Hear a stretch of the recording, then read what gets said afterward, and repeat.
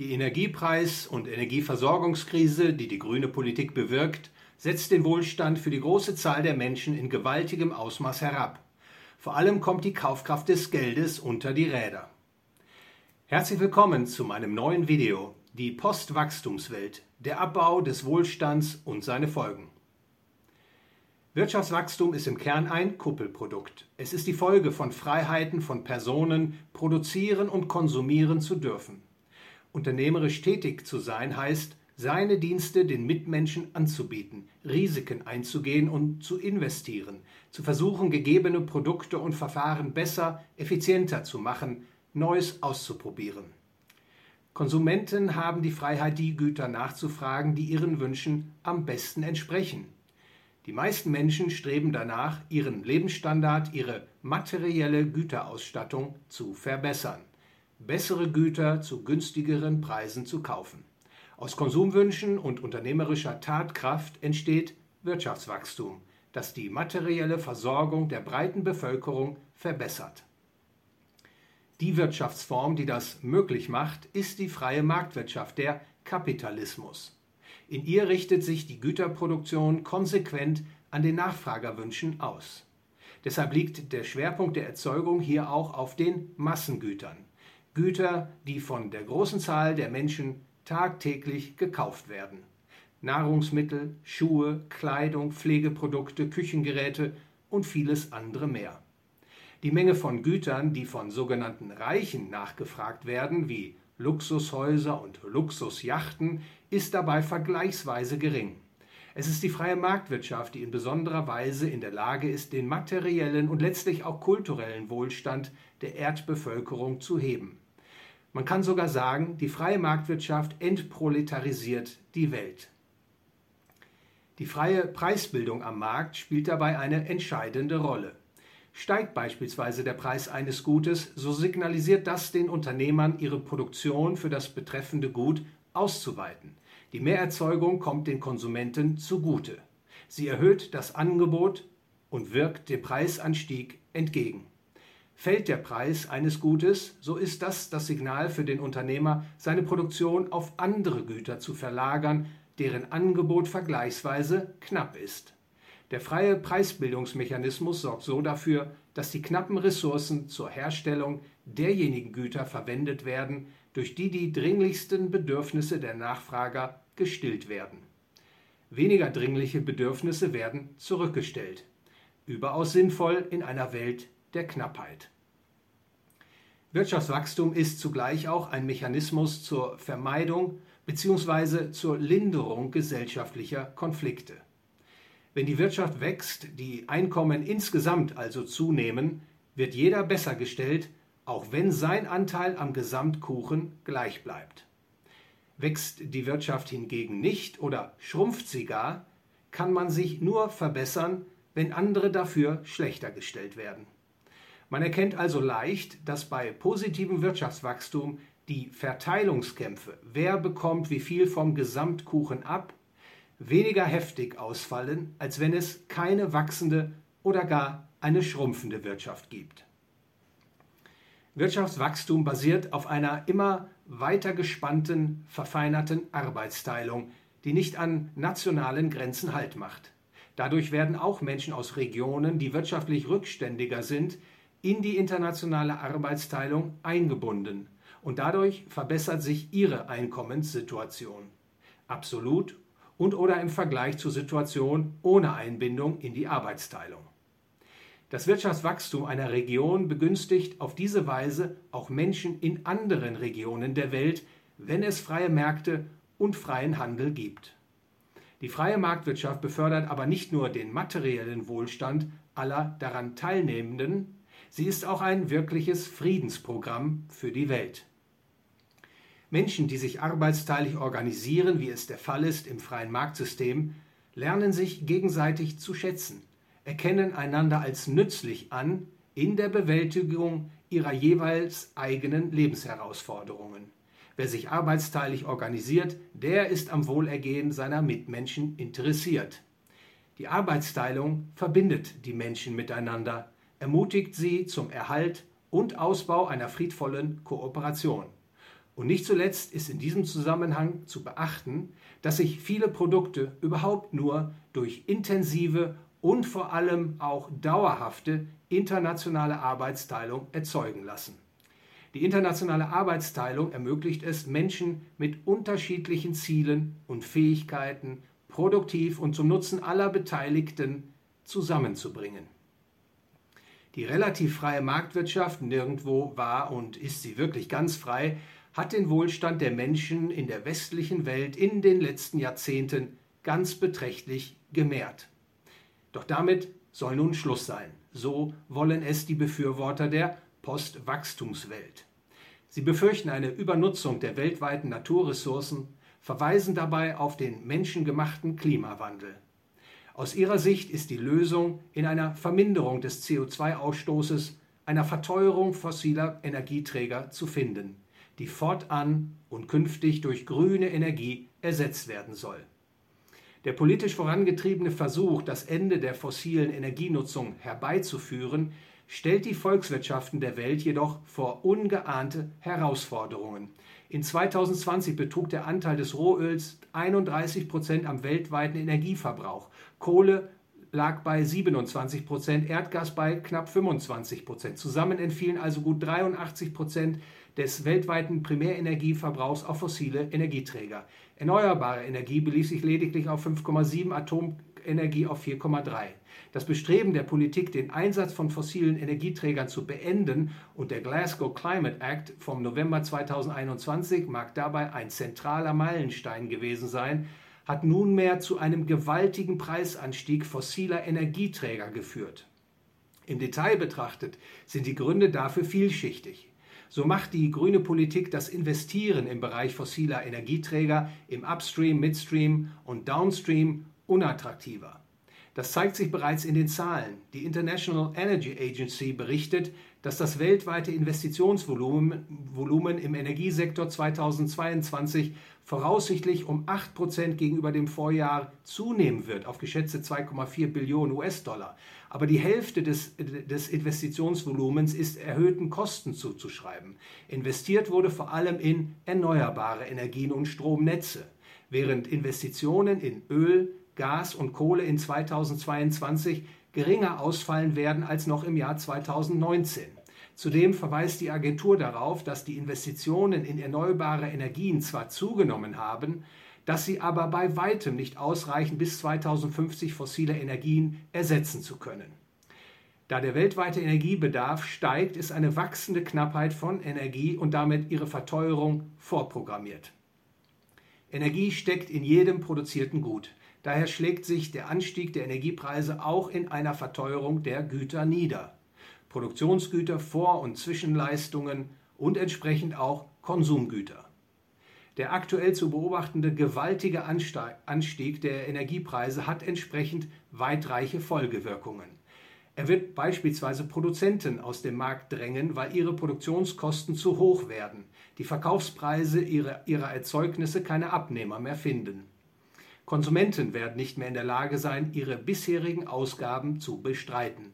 Sie müssen ihre Nachfrage einschränken. Der explosive Energiepreisanstieg lässt erwarten, dass die Produktions- und Beschäftigungsstruktur, die noch vor kurzem auf nationaler wie auch internationaler Ebene funktions- und leistungsfähig war, sich nicht mehr aufrechterhalten lässt. Der Energiepreisschock wird nicht dazu führen, dass alle fortan etwas weniger verdienen, dass jeder etwas Verzicht leistet und ansonsten alles beim Alten bleibt, nur dass eben die Einkommen für alle in gleicher Weise etwas geringer ausfallen. So wird es nicht sein. Vielmehr wird die politisch initiierte Energiepreisverteuerung, wenn ihr nicht Einhalt geboten wird, die bestehenden Produktions- und Beschäftigungs- und Einkommens- und Vermögensstrukturverhältnisse durcheinanderwirbeln, aus den Angeln heben, national wie international. Einige Industrien werden in diesem Prozess zerstört, zum Beispiel Hersteller von Verbrennungsmotoren, wobei einige von ihnen sich in neuen Märkten, beispielsweise Erzeugung von E-Autos, vielleicht erfolgreich umpositionieren können. Aber nicht alle Produzenten, nicht alle Beschäftigten werden ungeschoren davonkommen. Das liegt daran, dass die Verteuerung der Energie die Volkswirtschaften insgesamt ärmer macht. Wenn die Güterpreise steigen, dann können sich die Menschen mit ihrem Einkommen nicht mehr so viele Güter leisten wie bisher. Die Kaufkraft ihrer laufenden Einkommen und Ersparnisse nimmt ab, die Gesamtnachfrage schrumpft. Zwar lassen sich auf der Produzentenebene die Preissteigerungen durch Produktivitätszuwächse tendenziell abmildern, aber ein derart gewaltiger Preisanstieg für Energie, wie er jetzt weltweit stattfindet und künftig noch zu erwarten ist, lässt befürchten, dass die reale Kaufkraft der breiten Bevölkerung sogar sehr drastisch herabgesetzt wird, die bisherige Nachfrage sich nicht aufrecht erhalten lässt. Nicht alle Menschen behalten folglich ihren Arbeitsplatz, ihre Einkommen. Denn wenn die Nachfrage nach Produkten und Dienstleistungen schwindet, werden auch die Arbeitskräfte, die sie bisher hergestellt haben, nicht mehr gebraucht. Die Beschäftigten müssen sich, soweit ihre Fähigkeiten es zulassen, anderen Tätigkeiten zuwenden.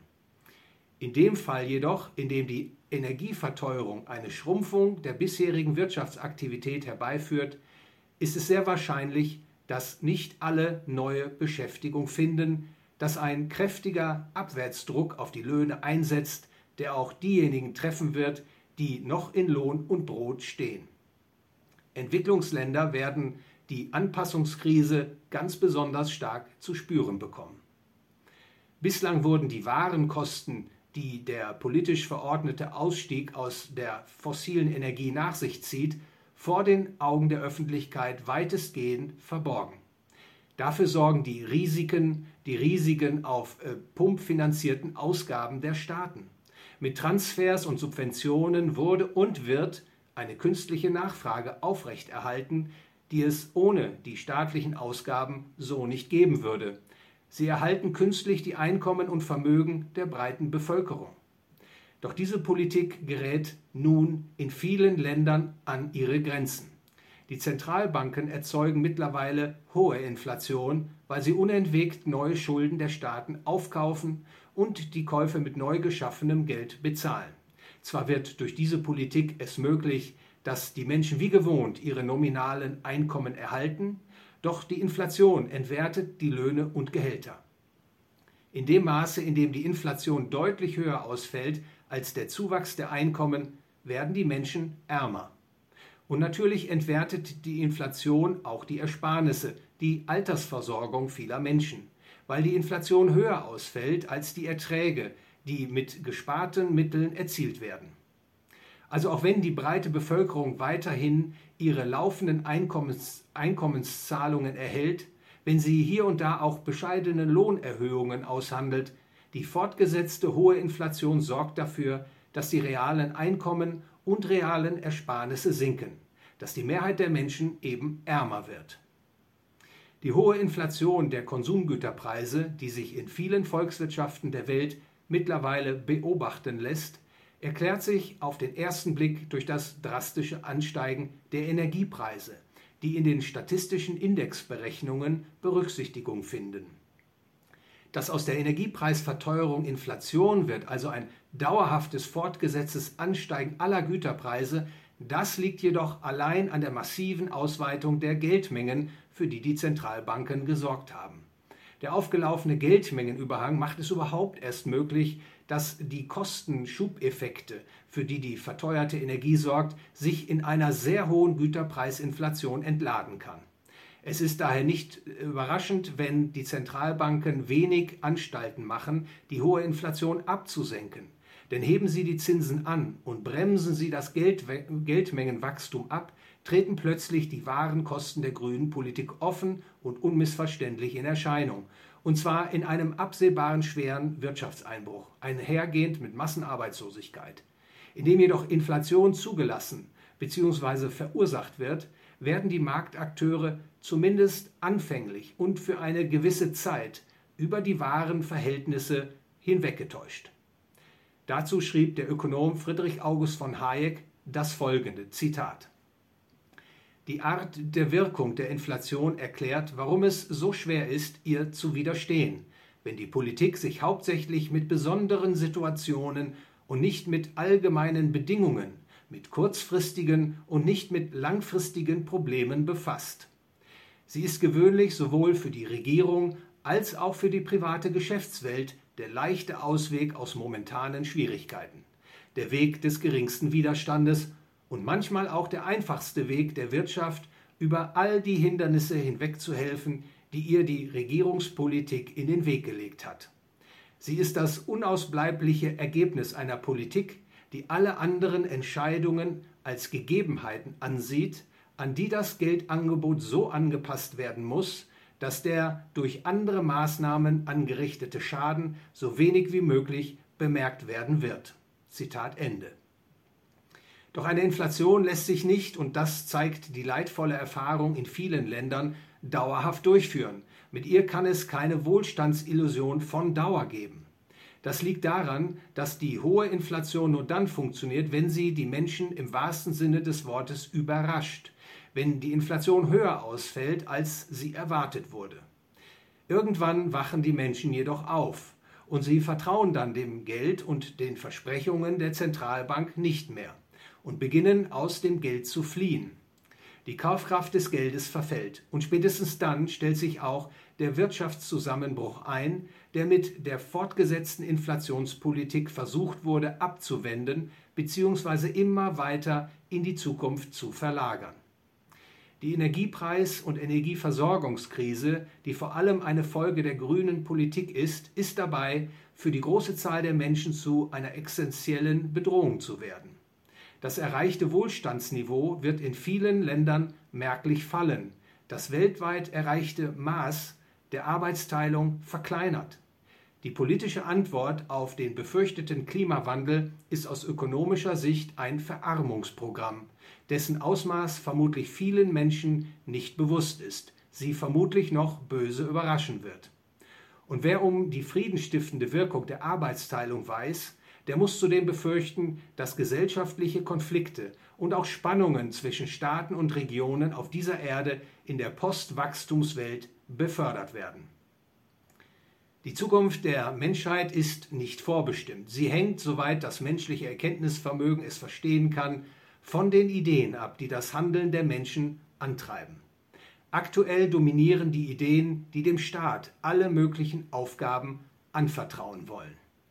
Er soll Wirtschaft und Gesellschaft und auch Klima lenken und steuern, das System der freien Märkte bzw. das, was davon noch übrig ist, zähmen, in die Schranken weisen.